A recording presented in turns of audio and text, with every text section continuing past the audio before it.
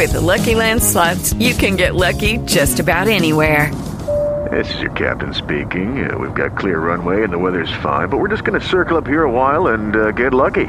No, nothing like that. It's just these cash prizes add up quick. So I suggest you sit back, keep your tray table upright, and start getting lucky.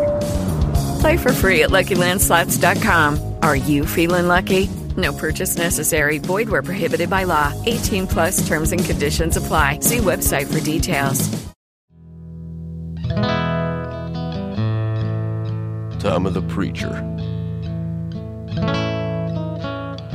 An audio journey through the Preacher television series from episode 1 to the end of the world. Hey everybody, and welcome back to Time of the Preacher. We are going to discuss Season 3, Episode 4 of the AMC Preacher series. I am Jason, and with me as always is Tom. Say hi, Tom. Hello, Thomas James the First here. Shaka. Shaka. Yeah. I'm sure they'll hear that on their own. You don't need to shaka them. Yeah, so apologies on any audio issues. We think it's Skype. We will hopefully work it out in the future. Yes, we are not together this time, and I somewhat, one, I like when we're together because it's just more fun, but two, the audio is better. So I apologize to everybody for shitty Skype audio. Again, we're not together now. What is the name of this episode? I didn't catch. The Tombs. The Tombs. Okay, well that makes sense. Mm-hmm. So a lot of really cool info in this one. We get some really good scenes in this one. But it's not as powerful as we've seen in the first three, right? That's just my quick take. There's a lot of really cool shit in it, and it's definitely better than any episode 4 in any season we've seen so far, right? Right. Because we're still doing really good, and we're almost halfway through this season, and there's a whole lot of shit that needs to happen. So this one kind of felt weird to me, knowing that there's only 10 episodes, right? Right. And knowing we're going to see the Allfather, we're going to see Jesus de Sade, we're going to see, there's the things that have been dangled in front of us, right? It's okay, the next episode's halfway. Need to get on with that shit. I need to see some of this. And we're still at Grandma's house, which I have to say I was wrong, because I said 2 to 3 episodes tops. Mm-hmm. This is episode 4. We're still there. It doesn't appear that we're going anywhere next episode. So I could see Grandma's house ending next episode, possibly. I think we're going to get 1, maybe 2. I could see it going 1 more. Yeah, I mean, well, obviously we're going to have 1 more, right? Right. We haven't because we're still there. Because we're still there, which is great. I'm excited for that. I'm happy about that. I just didn't expect it. So yeah, but I'm with you. 1, maybe 2 more episodes. I am starting to feel ready for Grandma's house to come to a head, especially as far as Grandma's character goes, because she's been such a foreboding, ominous presence. But we still haven't, and we've been shown reasons why, but we really haven't seen it come to a head. I don't know if you saw the preview for next episode, but it does seem like things are finally going to come to a head, and I think it's about time. Yeah, I agree, and I mean there is, we need to bring back the Grail. There's that whole story there that needs to happen. There's more to this story. And again, I keep thinking about what Sam Catlin had said, where, it starts at 90 miles per hour in the first episode, and it just increases 15 miles per hour every episode from there. And that's always in my mind every time I watch the next episode, because I know it was hyperbole. I know he was just doing marketing, trying to get people hyped, but that's a bold fucking statement to make. And so I'm watching for it, and that statement doesn't necessarily hold up in this one as far as intensity.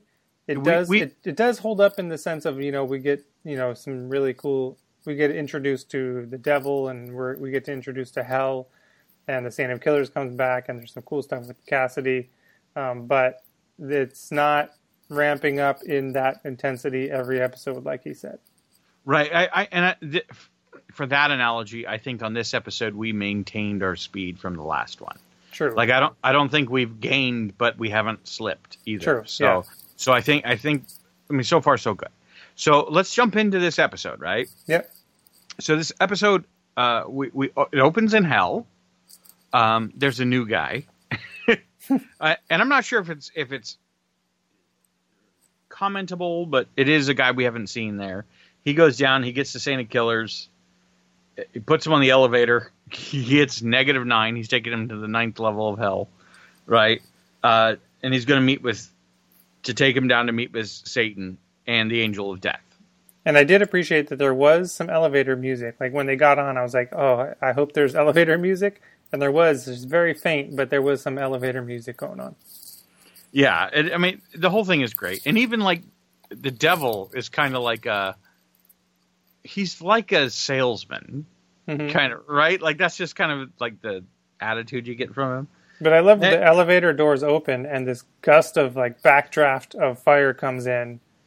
It doesn't really faze the Saint because he's such a badass, but then he walks out into what I described last episode as Castle Grayskull on fire. Like I think like that's the scene, you know, there's that big skull. It looks like Castle Grayskull of like a one done today and on fire. And I was thinking, I watched this as the Saint was walking up to it. I watched it a couple times and I was just thinking, man, they had a lot of fun making this thing, and probably blew quite a bit of their effects and CGI budget on this reveal of, you know, the Castle Grayskull on fire walk to the Devil's Throne. Yeah, it's funny because later in this episode when he's leaving, and we get the backwards shot as he's walking away from Castle Grayskull on fire. That strikes me as I think that actually comes from a panel in the comic book when he's actually leaving hell. Mm-hmm. Where it's like the arc of bones that he's walking through with all the skulls on the ground and stuff. Mm-hmm. I mean, I'd have to double check, but it really reminded me of like a panel from the comic book. Mm-hmm. And I liked that. That was kind of like a hat tip there. Right.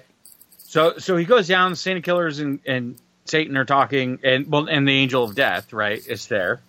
And I was watching this going like, okay. In the comic book, when they meet, he kills the Angel of Death. So I'm like, is that going to happen? Right. And it doesn't. Right. But, you know, God says, you know, basically, like, I got plans. Some people are fucking up my plans. I need you. You know, but first we need to deal with the fact that you escaped. Right. But first, I think it's important to note that before this happens, he gets off the phone with the Allfather. Okay. Is that who he gets off the phone with? I mean, he's talking on the phone. He's saying, "Oh yeah, the Saint. He's about to walk in. Blah blah blah. No strings attached. No loose ends."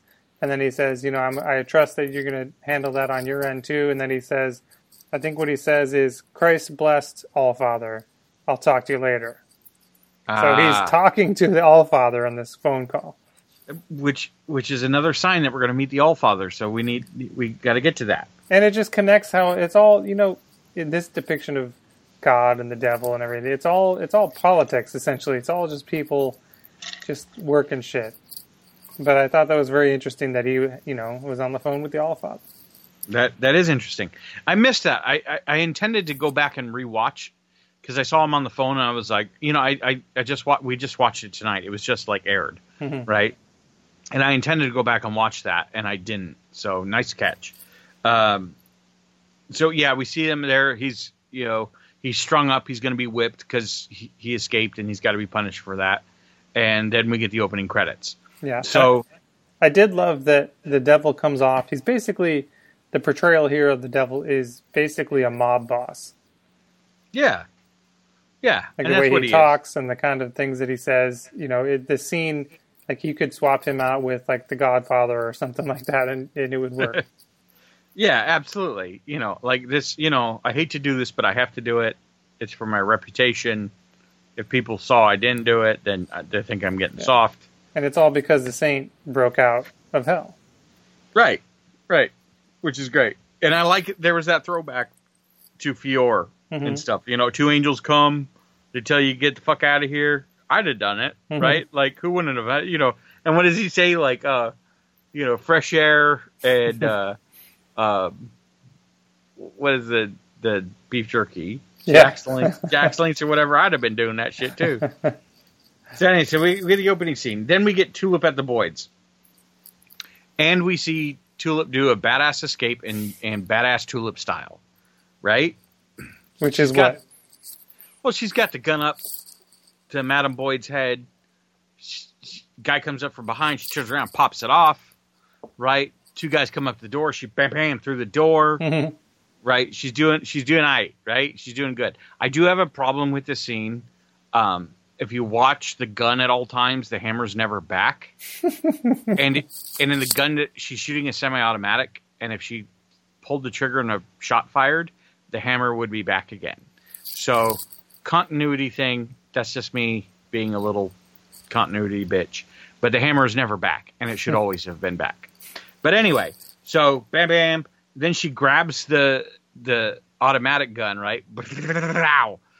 Shoots a whole half a circle around Madam Boyd, flips the clip, shoots the other half, stomps on that shit, down they fall, right? A very Looney Tunes escape. Very, but also a very Tulip escape. A very badass, like, bam, this is how we're getting out of here, bitch.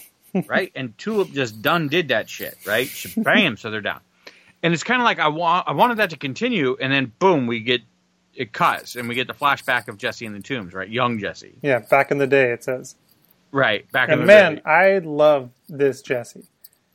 I gotta young say. Jesse? Yeah, I love this version of young Jesse. This actor is so good, and, we've talked so many times about how we don't like Jesse on this show, but this version of Jesse, I really like. He's just a really likable actor and likable portrayal, even though he's a son of a bitch.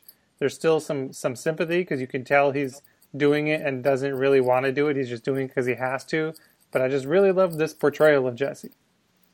See, I think he's just a son of a bitch. I mean, like, well, we talk all the time, like, oh, Jesse's an asshole, whatever, this and that. And I think I'm with you. Like, younger Jesse, you get that nod to, like, I don't really want to be doing this or whatever. But he's still a fucking asshole. And Jesse's just been an ass his whole life, as far as I'm concerned, right? And yes, you're right. There is that. And even in this one, there's the nod to, I'm doing this to save you. I'm being an ass to save you. But he's just an ass. And I think I'm with you. The casting on the actor who plays young Jesse is great. Not only does he look like young Jesse, but he does an amazing job. And I think, but for me, Jess is such an asshole, and I think this kid plays asshole very well. Mm-hmm. Like I think you just look at him and you go, oh, that fucker's an asshole, right? And I understand he's being an asshole back then to save his skin or to save his friends or to save his girlfriend or whatever. But still, he plays the asshole really well. So, but he does, yeah, right. So, but TC goes like, they're changing guys fighting, whatever, and Jess talking with TC, and TC says, what you gonna do this weekend? And I think it's funny because the whole time Jesse is saying, "Are you not entertained?" Mm-hmm. Which is right out of the why can't I not think of that word? I couldn't remember what that was from, but it was from something. No, it's from the movie he saw. It's from Gladiator. Are you not entertained? Yeah, because TC says, well, are you going to do something this weekend? And he goes, I'll probably go see the Gladiator again. Mm-hmm. Right? And TC says, well,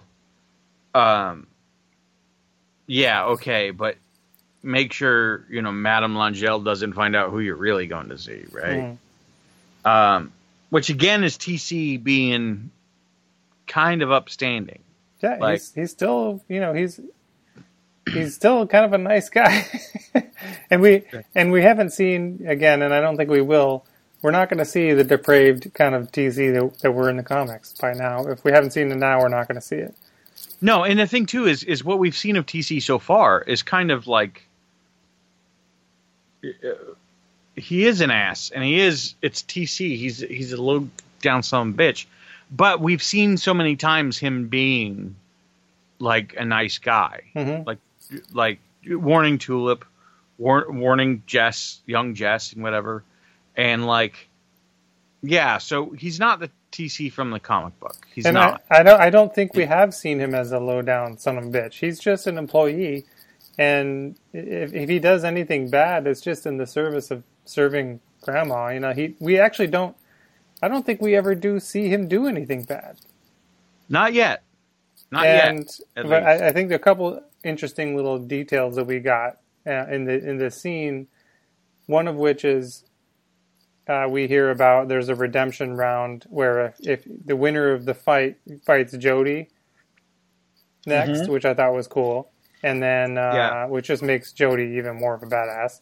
Right. But also we finally get an answer on. Remember, I was wondering in the last episode we saw TC loading up this giant needle, the syringe, and now we get some confirmation what that is adrenaline, because he's pouring it. You see him pour a jar into a bunch of test tubes, and I think that's what they're injecting the fighters with. Yeah, to make the fighters like ready to fight, you know, really going for it. So then we see we get to Cassidy and the teacher are fighting in the tombs, right? Yeah, so we we get that little back in the day kind of clip just to kind of set the story and confirm what we were suspecting before, which the tombs is the Fight Club, and it doesn't go much deeper than that. Right. And then we cut to modern time where we're back to Cass and the teacher fighting, right? And like I said on the last one in the last trivia, if you notice, he's using a hedge trimmer. I did see that in this one for sure. I made note of that. Yeah. It's not a chainsaw. Chainsaw. It's a hedge trimmer. And Cass wins, obviously. And then, so when Cass is on the floor, Jess comes up and goes, "I told you you're going to hate me," right? And then he starts to cut Cass up.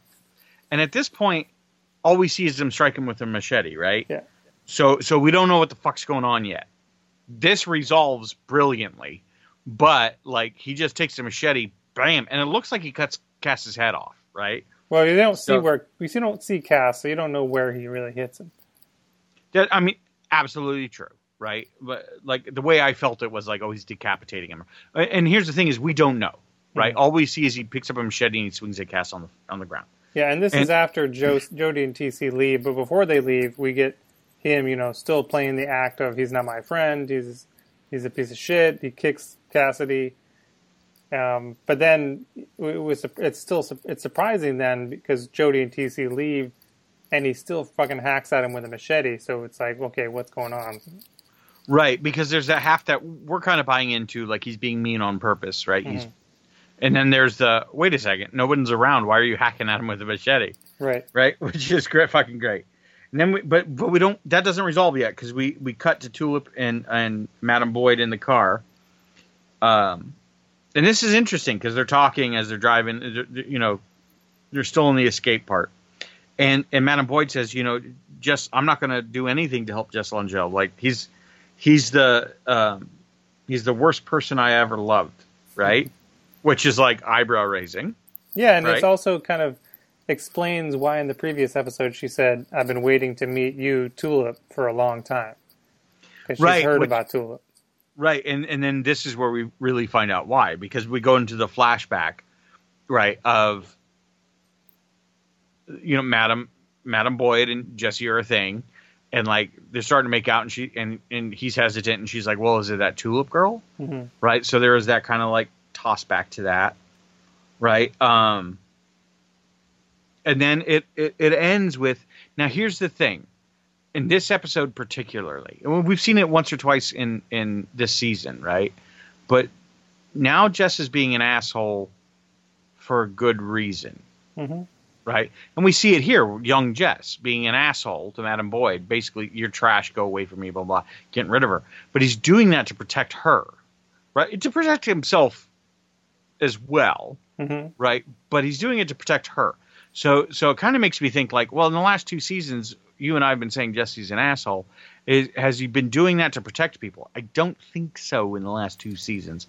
But in this one... Well, in season 2 is where he really went full-blown asshole. And no, it's not to protect other people. It's just because he's a selfish prick. Yeah. But in this scene, yes, there are motivations for him, telling Madam Boyd to take a hike because he doesn't want... He's warned by TC in earlier scene, if Grandma finds out that you're going to see Madam Boyd, she's going to end up down here in the tombs. Right. So I think it's an interesting backstory here. Mm-hmm. It's interesting to see what happens. And yet, it's just also, though, although he has good intentions, it's just another case of him handling something poorly. Like, instead of saying, hey, by the way, I shouldn't be seeing you because, this is what will happen, and God forbid he levels with someone. No, he's got to fucking be a dick and not have them understand what his true intentions are. And create problems that are such a problem that it's a problem fucking 30 years later. Yeah, because he still wants him fucking dead. Right. Because of the shit. And all it would have taken is honesty, a communication. And that has been a problem throughout this entire series. Mm-hmm. Just communication, people. We need to talk. Right? So, okay, here's a great scene. We cut next we see Jody and Jess are in the car and they're talking, right? This is interesting. If you haven't read the comic book, you might not have caught this. I don't believe it's been alluded to in the series yet, and it will probably be brought up a little bit later. But while they're talking, Jody lights a cigarette. Right, I noticed this too, because I did remember this from the comics. But right. I hadn't thought of it until I saw it. And they specifically show there's a long camera hold on the lighter, which says what fuck communism. Right. And from that's from the comic book. That's Jesse's father's lighter. Right. Right? Which he and his platoon in Vietnam all had a fuck communism lighter. Right? So I don't think it's been alluded to in the show yet, but in the comic book, we know that's Jesse's father's lighter and it has sentimental value. I bet we get a Vietnam flashback next episode. I'm sure we do. They held on that lighter. Mm-hmm. And Jesse's noticing of it. Right. And the thing is, so we've clocked an importance there, but they haven't talked about it. Mm-hmm. And the thing is, because they did that, I think they will. Mm-hmm. And it's funny, too, because in the comic book, that is actually explained in a flashback as well. So I think in the show, I think you're right. We're going to get a Vietnam flashback with Jesse's father to explain the significance of that lighter. Yeah, I kept thinking as they were driving around, we just saw a scene of Tulip and Madam Boyd driving around. So we're going from car conversation to car conversation. I was like wondering, are these cars going to intersect? Are they going to see each other? I just thought it was funny that they're both driving around, Louisiana, the swamp area that, having conversations in the car. Yeah. And no, that doesn't happen, thankfully. But I do love this. So they get to the place, and there's that kind of like, they pull up to this place, and it says, no bottles, no cans, only kegs. Yeah. And they pull up, and Jess goes, you think they have kegs? Mm-hmm. Right? And then he's out, and he's like, across the street, there's that frozen yogurt shipping place, and he's like, I'm going to get frozen yogurt. You want anything? And I love how Jody goes, I'll take a swirl. Yeah. Right? I wouldn't have pegged him for a swirl guy, but it's like a rare moment of vulnerability, because something vulnerable about getting a swirl. It's just so childlike. Like I don't know why, but it's not what I would have Jody. Picked. Yeah, exactly. Yeah, I fucking love that. But here's the great part: this is where we get the reveal. Like even Jody loves some froyo. Froyo. But here's the reveal. This is my favorite scene in this episode. Oh, for sure. Right? Is Jess goes in and he gets the froyo, and he's also like, I need to ship something. And the guy's like, it's over there, blah, blah, blah. Do you have is there any explosives? Is there any chemicals? Is there whatever? And he's like, no. And then the next thing we see is Jess putting pieces of Cassidy's body in a box and shipping it back to Dennis's house in New Orleans. Which, I'm sorry, is fucking genius. That's how you save your friend. Yeah, I know it's fucked up, right? But you chop him into little bits, you put him in a fucking box, and you mail his ass back to New Orleans. Yeah, and I love that as he's like, I'm not sure if you grow parts back or if they reconnect. So I'm just like, here's all your body parts. Yeah, here's your body. I don't know how this works, but here you go. Here's your arms and shit. Yeah, exactly. I love it. And and Cassidy says you forgot the hand, and he's like, I'm going to need that. And I automatically knew that the only thing I could think of was they see Cassidy's gone and the hand is there, like he chewed himself loose, and that is what we see later on. Right, and I'm with you. I didn't get the chew the hand loose thing, but I did recognize like some of the body needs to be left, like as proof, like he's gone, he's whatever. But it was so hilarious. So he's like, Jesse's like, this was the only way, and Cassie's like, really? The only way? I could think of about 50 other ways you could have rescued and it gives him like 50 other ways, and one is the skin suit, which comes up later on, which is fucking great. That's so good. He's like, well, you could have like Shawshanked my ass, or you could have just fucking whatever. But at this point, you're already chopped up. Get in the box, shut the fuck up. You're going back to New Orleans. Right. Right. Oh, I love it. So, and he can't do anything about it. He's chopped up. He's basically a head in styrofoam at this point. Essentially. I fucking love it. And he gives him, and just as nice, he gives him packs of blood. Right, like, here, drink this. Right. But I love the first, like, you see Jesse packing up a box, and you see him talking to the box, and the first thing we see of Cassidy is this bloody stump coming up out of the peanuts with, like, packing peanuts stuck to it. It's just so fucking comedic. I think this is one of my favorite scenes so far. Oh, sure. Is if you say there's a scene with Jess is packing Cassidy into a box to ship him, like that sentence alone is funny to me. So okay, then we cut and we're back with Tulip and Boyd in the car, and this is where we get the Madam Boyd's story about what Jess did, right? Killing her brother. Killing her brother, right? Because he shows up at the Fight Club. Right. And the thing is, in this version of it we get, Jess acts triumphant. Like he basically chokes the guy, kills him, and is like, "Are you not entertained?" Right? Which is this total dick move. And I'm okay with believing it at this point because Jess is a dick. We get the other version of this later on, but that's what we get here. Right. So, and then we get Cassidy escapes the mail. I guess he healed up in time enough. Yeah, because from the blood pack. Well, he gave him several blood packs, right? He gave him a couple. Which I thought was funny early because he puts it in his mouth, the little straw from it.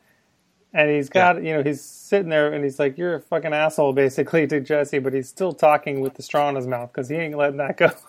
and then if you hear him, it just kind of mumbles off after that. Right. It's great. So Jess comes back. We're back in the tombs, and Jess comes in and he says, I thought for sure though he was gonna bite the mailboxes guy and get healed that way, but then I forgot that he did give him some blood packs. Yeah, he had blood packs. Yeah. He had several blood packs, so he was all right. But Jesse goes back. He's in the tombs, and he's like, "I have 3 announcements to make." And the first one is I don't know who owns a Toyota Corolla, but your alarm's going off. I don't know why you have an alarm for that car, but it's going right.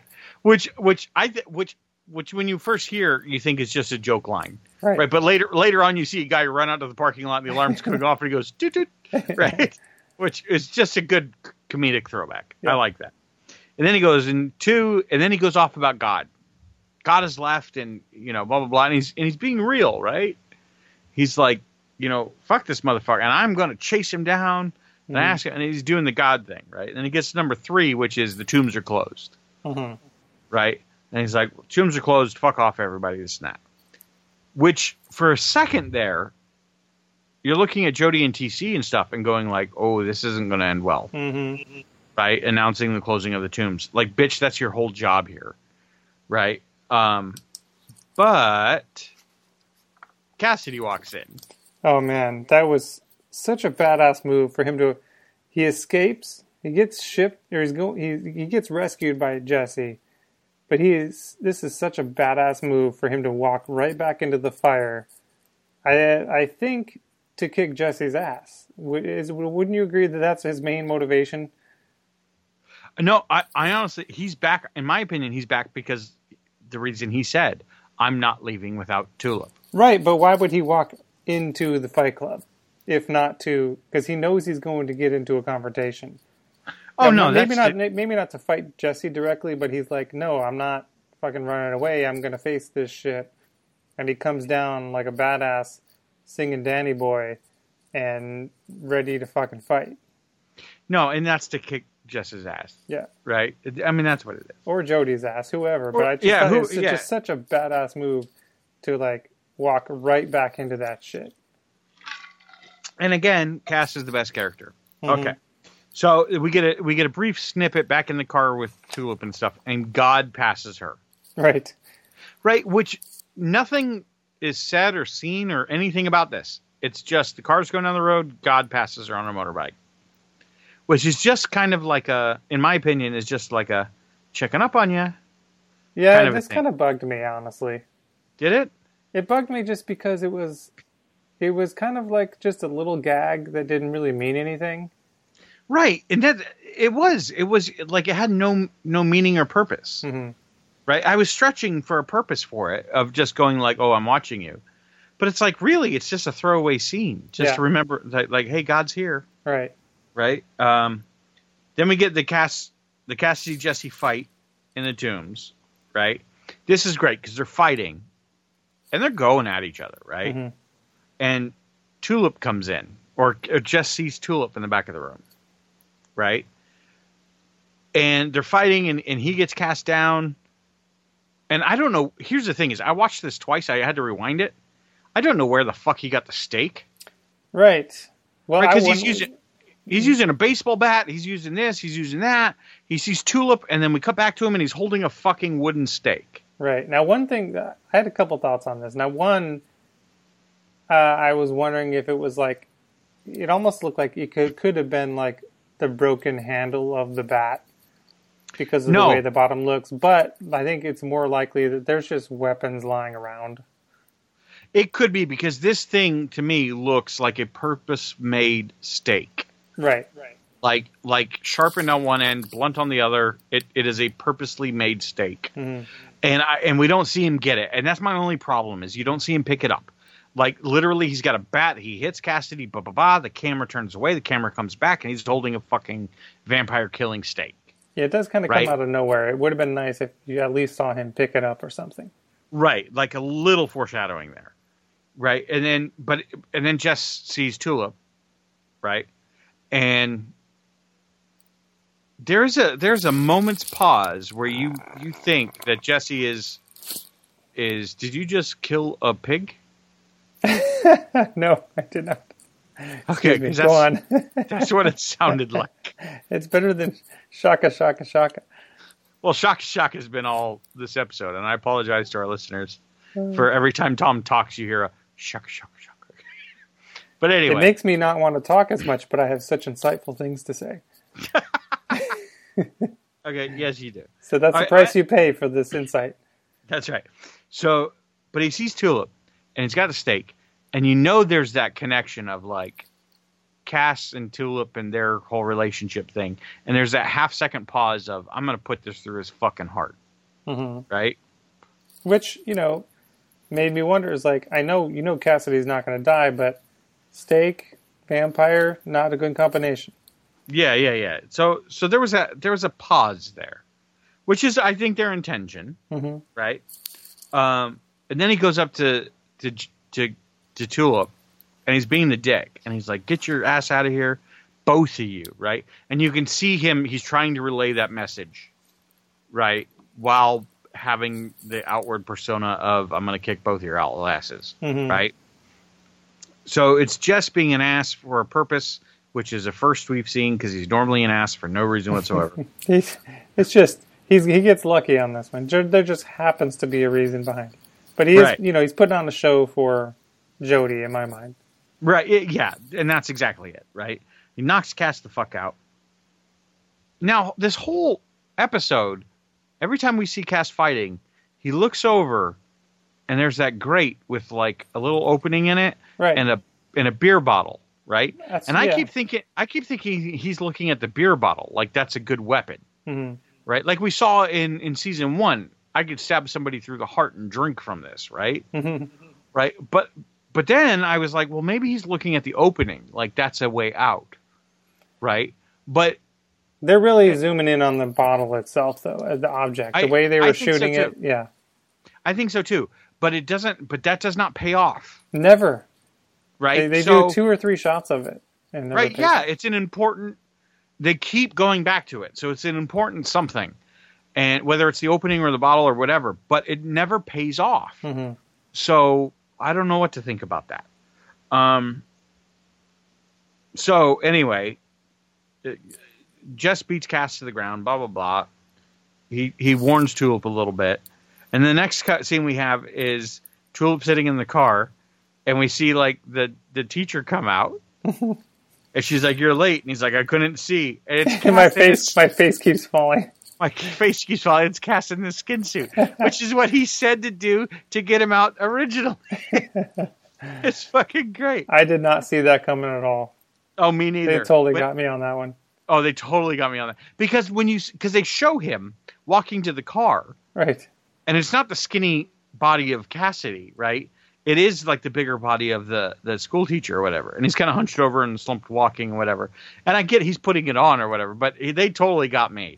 Like when Cassidy pulled off that thing and he's like, skin suit. And I was like, motherfucker, you got me. I love it. It's like, see, that's how you do it. Yeah. And so they're in the car. And this is great because Cassidy's like, New York, New Jersey, fucking Idaho. First, before that, he's defending Jesse, saying it's not really his fault, which just, again, shows how much the better man Cassidy is. Well, and that's the thing is Cassidy is always Jess's friend. Mm-hmm. Which... Well, I wouldn't go that far, but he's always the better person. Yeah, but in this series, I don't see why he's so loyal. In the comic book, I get it. And in the comic book, Cassidy is that loyal. Mm-hmm. But there's reason for it. And I don't see the reason in the series yet. Mm-hmm. But he always is. You're right. He's always the better man. He's always like the whatever. And here he's trying to tell Tulip, like, look, he's a product of his environment, right? He is kind of looking out for us here, right? He's trying to, in his way, blah, blah, blah. Now, neither one of them are going to leave or want to leave or anything like that, right? But then Tulip, they're talking in the car, and Cass comes out and says, I love you. And Tulip says, I don't love you, right? Ouch. Which is ouch, but it's also a big scene. And also, I think she's saying it to get him to go, right? It's like the yelling at your dog. Go away, right? What is that movie where they yell at the dog? Well, the one I always think of is Harry and the Hendersons. At the end of Harry and the Hendersons, he's trying to get Bigfoot to go back into the forest, and he punches him in the face. And it's such a heartbreaking scene, but that's why he does it, to get him to leave. Yeah, right. And that's kind of what's going on. And then Cass goes, well, can I ask you one more thing? And then we get this long, like he's reaching for the love potion, blah, blah, blah. Mm. And then he doesn't. And he goes, we should have gone to Bimini. Mm-hmm. And he gets out of the car and he goes to the bus going to New Orleans, right? Which I knew that he probably wasn't going to do the love potion, but there was still part of me that wanted him to, just because I want him to be happy. Well, yeah. But I've said on previous episodes, I don't think he won't use it on Tulip because that's not what he wants. Yeah. Right. And however, he does have it in his possession. He's going to use it for something. I was going to say, and then when he gets on the bus and it's revealed that Featherstone's following him. You know what would be kind of awesome? What? Is if he, used it on Grandma. or something like that. Right, like I can totally see him using it on Featherstone or Grandma, or using it to his advantage in the future. Yeah, he's not going to use it on Tulip, but it's in his possession, so that's something we need to be aware of. It's a loaded gun. It's a loaded gun. I could see him using it on Featherstone, right? Like Kazak has many advantages, right? So I can, and she's on his ass right now. We've seen that. Yeah, that was a really cool scene. But it made me, like you said, she was on the bus and a few seats behind him. It made me wonder, though, number one, why is she following him? And also, as just more practical matter, like, how did she end up on that bus before him? I think I have an answer for this. All right. I'm going to hold it right now. What? Because I have a... Well, here's the thing is, coming on the end of this episode, there's a question. And I think we both need to answer it. And it's posed to all watchers. And I'll get there. And I will... better. You're leaving me hanging here. Okay. And as soon as I say it, you're going to go, oh, yeah, that's right. But we're close, right? So give me just a minute. All right. Right. So he doesn't use the thing. Featherstone's following him on the bus. Then we get the real Jess story about killing Madame Boyd's brother, right? Which is he was about to die himself. Right. And he killed, and it's not this gigantic killed him and he's excited. But Jody goes, "Are you not entertained?" Right? So it's not Jesse killing him on purpose and whatever. It's more humanizing to Jesse. It's just more self-defense. And more of a self-defense, right? So then Jesse and Tulip, they talk and they're patching shit up, which I'm going to just roll over because they patch shit up, they sleep together, blah, blah, blah, this and that. But my favorite part is Tulip wakes up in the morning and goes, "Oh, fuck, Boyd." Your ex-girlfriend. Your ex-girlfriend, that's what she said. And she runs out and Madame Boyd's in her trunk on her phone. Yeah, it's just right? like... Just killing time. Facebook or whatever. Right. And Madame Boyd comes out and goes like, "You know what? I'm just going to come clean with you. You know how you kill the spell? You got to kill the person who said it. You got to kill Grandma." Right. Right. And Tulip, in Tulip style, is suspect. Right? "Oh, this boomerangs on me, and I do that, and then Jesse gets his head cut off or whatever, blah, blah, blah." And I honestly think Madame Boyd is being sincere here. Like, that's how you do it. I agree. And Madame Boyd also wants Grandma dead, so there is that aspect. And then she goes, "Trust me, nothing will happen to Jesse." I noticed that too. Right? I didn't say nothing would happen to you. Yeah, I think this goes back to, I think you had posed this theory where, like, if Grandma dies, Tulip dies, and maybe God brings her back because, well, originally she was supposed to be doing something for him, but that kind of passed. But I think you're right. If Grandma dies, I think something's going to happen to Tulip. That's my theory is, well, my prediction is Tulip dies again. And my theory is because she's linked to Grandma, Grandma's going to die, so Tulip's going to die. And God himself is going to bring her back because I need you right now. But why? Right? Does he still need her, though? And again, this goes to what I'm going to bring up at the end, which we need to talk about. Damn you. Right? But God's going to bring her back. We're very close. We're very close. All right. You're really raising the stakes here. This better be good. So we cut to the next scene, and the Santa Killer is being whipped, right? And the Santa which Killer, I totally forgot about this. Like they did this whole thing at the beginning of the episode. We cut back to the Saint, and I was like, "Oh yeah, the Saint in hell." This didn't resolve yet, right? And he's being whipped, right? And I love it because all the camera angles are from the front, right? And we see him being whipped, and then Satan's like, "So what do you want?" And the Satan's like, or Santa Killer's just like, "I got a preacher I want to kill." And the devil's like, "Usually I stay away from that shit." Right? But here's the deal. I got a job I need done. You're the man to do it. If you do it, I'll give you your guns back and you can kill all the preachers you want. Right.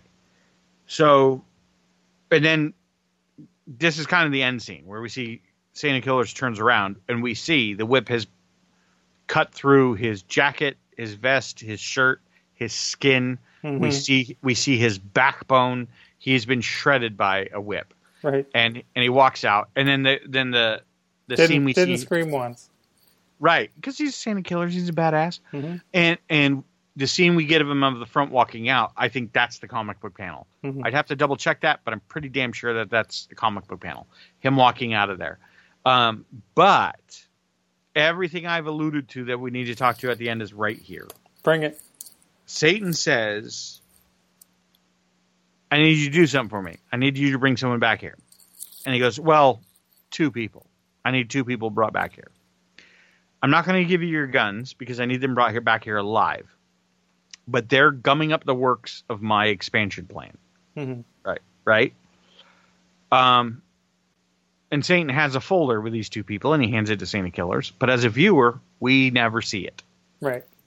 We don't know the 2 people he's talking about. It has not been revealed to us. And all of what I've been saying of like, oh, we need to reveal this at the end, is who do you think those 2 people are? Well, I think it's Eugene and Hitler. I thought that too. That's a very good thought, I thought.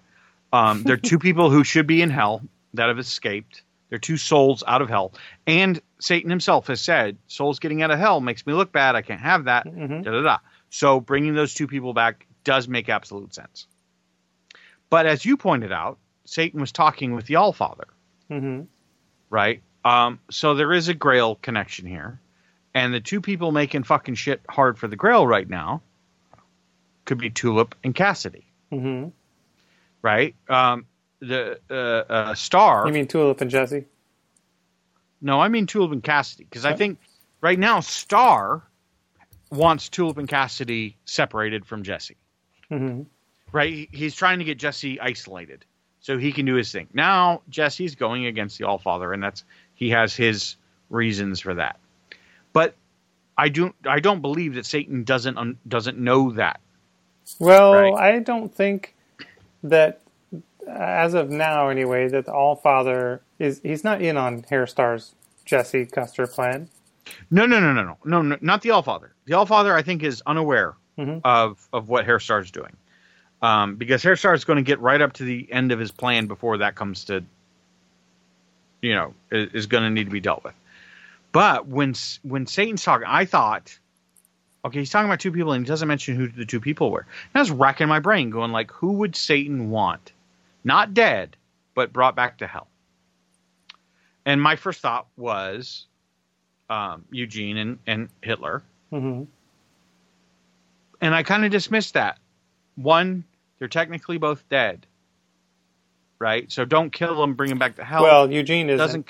Eugene didn't get killed, he just got sent to hell. Right. But here's the hiccup I had with that thought. Eugene wasn't supposed to be there in the first place. Right. So hell's not missing a soul with Eugene. Mm-hmm. Right? So why 2? Hitler, I get. Eugene, not so much. Right? And the other problem is, like, he could just kill them and they would just end up back in hell. Yeah, exactly. And so my thought was, I think what he's talking about is I want you to go get Tulip and Cassidy. Right? I want those 2 back here. Because Jesse's not one of them. Mm-hmm. Right? Because he said, I need you to get these 2 people back, and then you can go kill all the preachers you want. So I think in saying that, Satan is saying Jesse's not one of them. Right? A preacher isn't one of them. And why are you saying that he wants them? That he wants Tulip and Cassidy? Mm-hmm. Well, one, God has an interest in Tulip. Right? Needs her to do something. But that's kind of past, though. Like, he asked her to do something knowing that she was going to screw it up, and that's kind of been done. No. Yeah, he asked her. The whole thing he needed from her was go get those sons of bitches, and he counted on her screwing it up. He said so himself. So that whole little thing is kind of past. God's not done with Tulip. And I would say that is also alluded to in the fact that God passed her tonight on the highway. God's not done with Tulip. So you think that there was a reason for that? You think that was him checking up on her? Yes. And explain to me why else do we have that scene? A gag. Who knows? Okay, you and your fucking immortal chicken, which we didn't see in this episode, so go fuck yourself. No, I think God's not done with Tulip. And if Tulip's important to God, then he's important to Satan. Mm-hmm. The only other person important in Jesse's life is Cassidy. So therefore, I think Satan is aware that Jesse has Genesis. The two people closest to him are Tulip and Cassidy. Mm-hmm. And I think Satan doesn't want them dead. He wants them in front of him to figure out what the fuck is actually going on. So I think the two people are Tulip and Cassidy. I get why you would say Hitler and Eugene, although I disagree that Hela is missing Eugene because he's not supposed to be there in the first place. So I kind of write them off. I can't think of two other people. Those are the only four people I can think of. And they happen to group together, right? Yeah, the only thing that I see wrong with that, though, is that if we've said that the Allfather doesn't know about the whole Jesse thing, and Satan just got off the phone talking to the Allfather and saying, hey, yeah, we're going to work this out, no loose ends or anything like that. So then why, if Allfather doesn't know about that whole thing, then why would it be them? And my other question is, why not kill them? Why does it need them alive? Yeah, that I don't get either, because you die, you can come to hell, mm-hmm. right? Assuming, maybe he's worried that if they die, they go to heaven, mm-hmm. but he needs them in front of him. So don't kill them because I don't know where they're going to go, but I need them in front of me. So I do feel pretty confident that Cassidy and Tulip would probably end up in hell. Oh, absolutely. But the thing is, here's the thing is, I don't think Satan and the Allfather technically are working together. Like you said, everything is politically motivated. Mm-hmm. And I think Satan has his own agenda and the Allfather has his own agenda. Mm-hmm. And I think they work together so far as it works for them. But I don't think they share all information. And I don't think they're one and the same. They don't work together. So I think Satan is trying to figure out what the fuck is going on down there. And maybe not wanting to share some knowledge with the Allfather. But he knows that Tulip is important to God, and the only two people important to Jesse, who has Genesis, which I think Satan is aware of, are Cassidy and Tulip. Mm-hmm. So he's going to do his own thing to investigate this.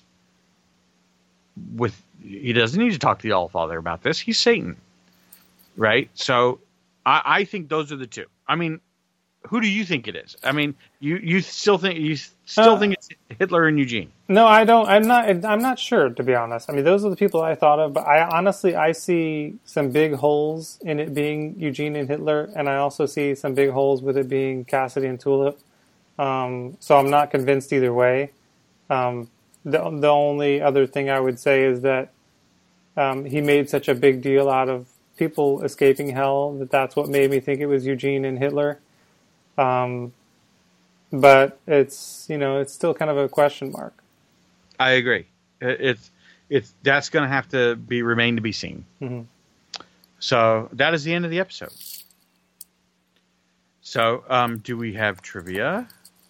Well, let me see here. Let's talk MVP. Who's your MVP for this episode? That's a tough one. Hold on. Who's your MVP? I'm making you commit this time. To me, it's Cassidy. Because he keeps coming back. Mm-hmm. And the cat came back the very next day. Right? Cassidy just keeps coming back like the cat that came back. Like, he fights, he gets his ass beat, he gets chopped up, he comes back. Right? He gets his ass beat, he gets, fucked up, he puts on a skin suit, and he gets away.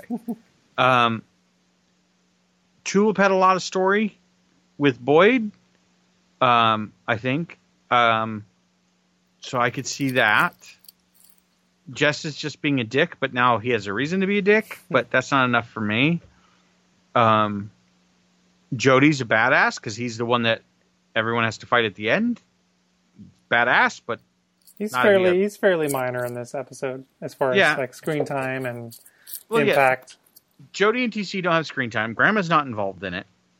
Yeah, it's interesting we don't see her at all this episode. No, not at all.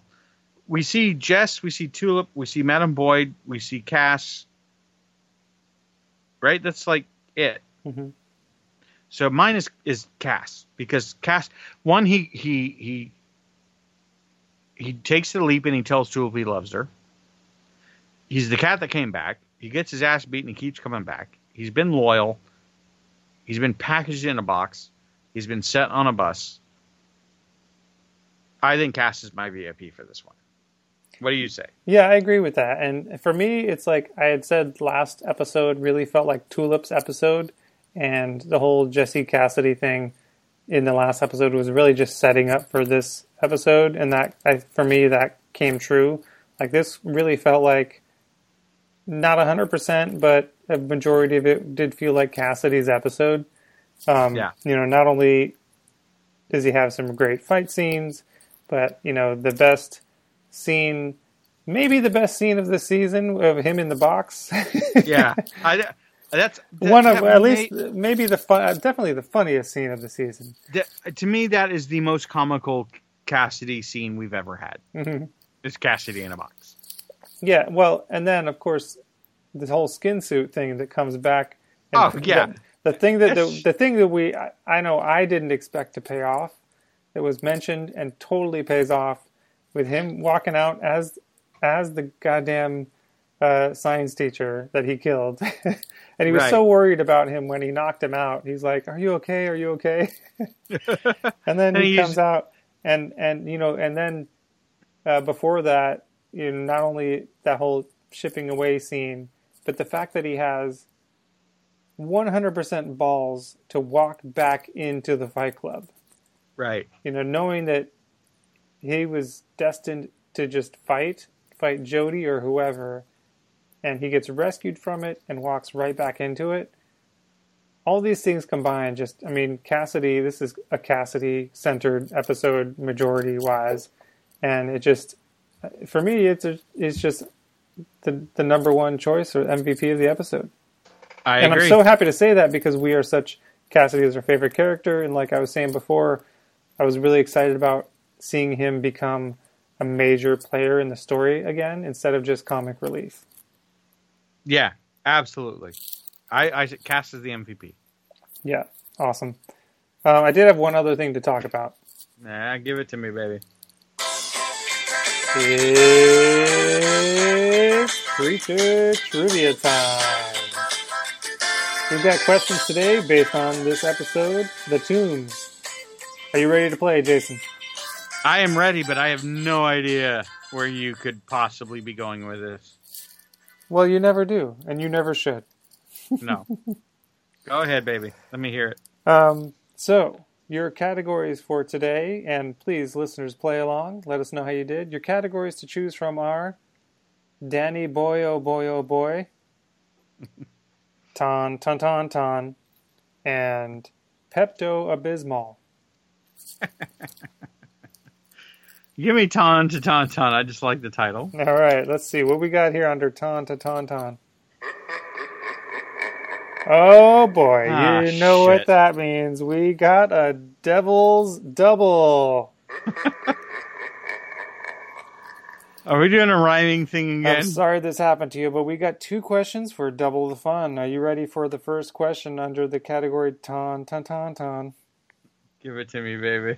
All right, so in our favorite comedic scene of the entire season, Jesse's packing up Cassidy, and Cassidy's going through the various ways that he could have rescued him, one of them being the skin suit. And he references Luke Skywalker going into the Tauntaun. And my first question is, which of the Star Wars movies is this referencing? Oh, fuck. I knew you were going to pick up on the Star Wars thing. Okay, it's not the first one. Trying to think. Luke is it's Empire Strikes Back. Thank you. You are correct. All right. Whew, I was worried about you getting that one wrong. No, and I was. People, I can guarantee you, listeners are screaming at you on that one. Yes, Empire Strikes Back. Okay. All right, sir. So for this next one, this is related to that. I'm going to put 45 seconds on the clock on this. 45 seconds. There it is. So, as mentioned, he's talking about the Tauntaun on Empire Strikes Back. This all happens on the planet Hoth. Yes. Which I'm just going to assume you know, because if you don't know it, I'm going to be too sad. No. So I'm going to give you some clues, and the answer to each clue rhymes with Hoth. You got 45 seconds. Okay, I wish I was on that planet now because it's hot as fuck in here and Hoth is nice and cold. Okay, so they rhyme with Hoth. Yes, the answers to each of these clues. I've got 6 questions. Let's put 60 seconds on the clock because 30 wasn't enough last time. Okay. So each of these, I got 6 clues. The answer rhymes with Hoth. Are you ready, sir? Yes, I'm going to be. All right. Starting the timer now. Another word for woven fabric. Cloth. A thin soup stock. Broth. A style of morbid rock or punk music. Goth. Nocturnal insect related to butterflies. Moth. Another word for foamy milk. Froth. A slow-moving mammal that hangs from trees. Sloth. Oh, baby, you killed it. You could have done 30 seconds on that one. I didn't even need to pause on that one. That was awesome. And I love sloth too. That's my favorite animal.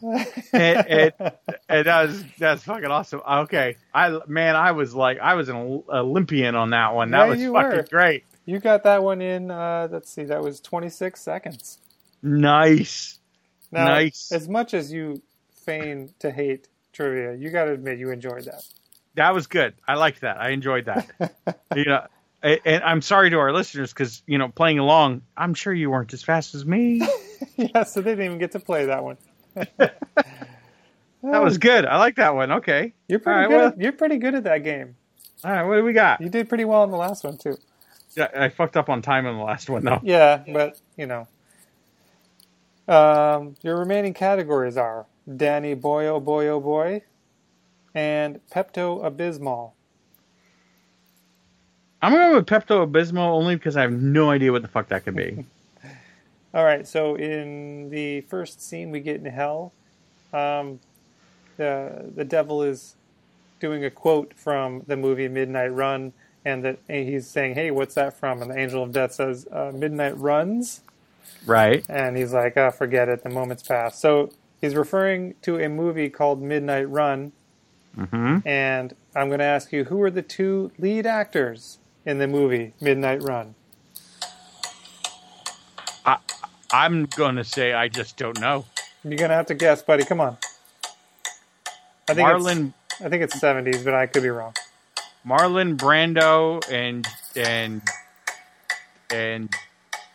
I don't know, a Wayne's brother. But did you throw a dart at a fucking... I don't fucking know. I've never seen the movie. I'm not aware of... I don't even know what the movie's about. I don't know when it was made or who made it, or I know nothing. I could have lied to you because I'm sitting in front of my computer and I could have Googled that. But here's the thing: but that would be something Jesse would do. You chose the Cassidy path. No, I don't know. I honestly don't know. Who is it? The answer is Charles Grodin and Robert De Niro. Sure. Okay. Do you know what the movie's about? Vaguely. I haven't seen it. I haven't seen it, but I've heard it's really good. Okay.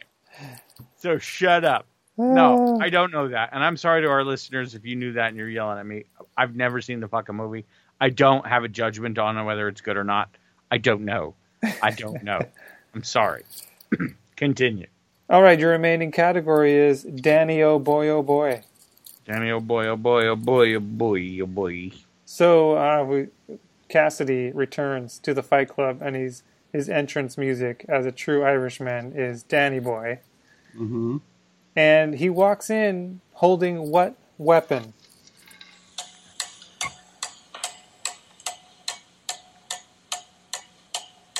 Oh, he doesn't have a hand, so it's taped to his hand. And I want to say it's a machete. That's my answer. Incorrect, sir. I thought this was a brilliant choice on their part. He walks in with basically the cutter part of the paper cutter that we see at the mailboxes, etc. Oh, that makes sense. Yes, absolutely. And he has it taped to his hand, right? Because he doesn't have a hand. He has it taped to his wrist, right? Yeah.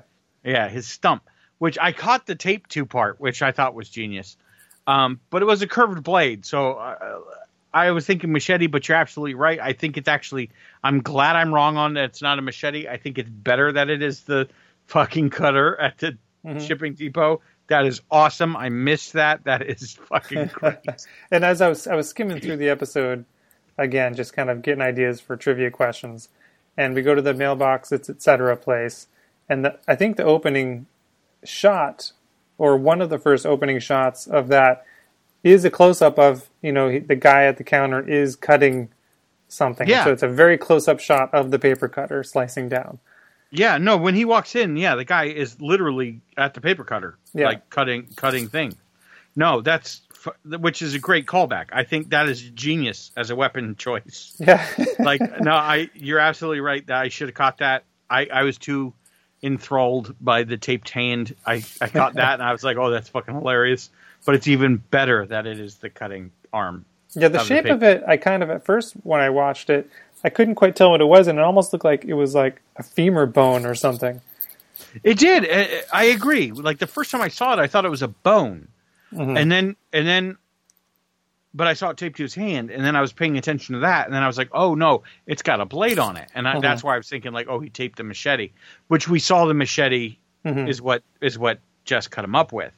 So my mind immediately went to machete, but I think it's even better that it is the paper cutter from the store. I think that's awesome. I'm happy to have gotten that one.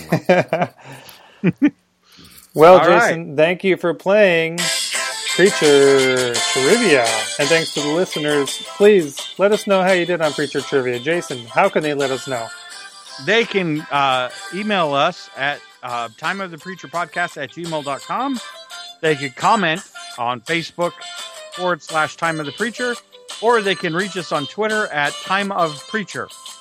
Correct. You got that one right. Of course I did. Which makes you a winner. That was a fun game of Preacher Trivia.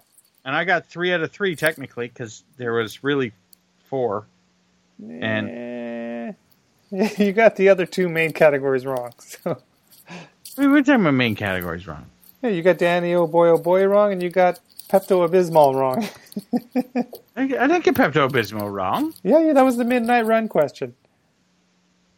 What was the question again? The 2 lead actors in Midnight Run. Oh, yeah, I got that wrong. Okay. So I got 2 out of 4. Fuck you. I'm halfway done. Yeah. No one likes you anyway.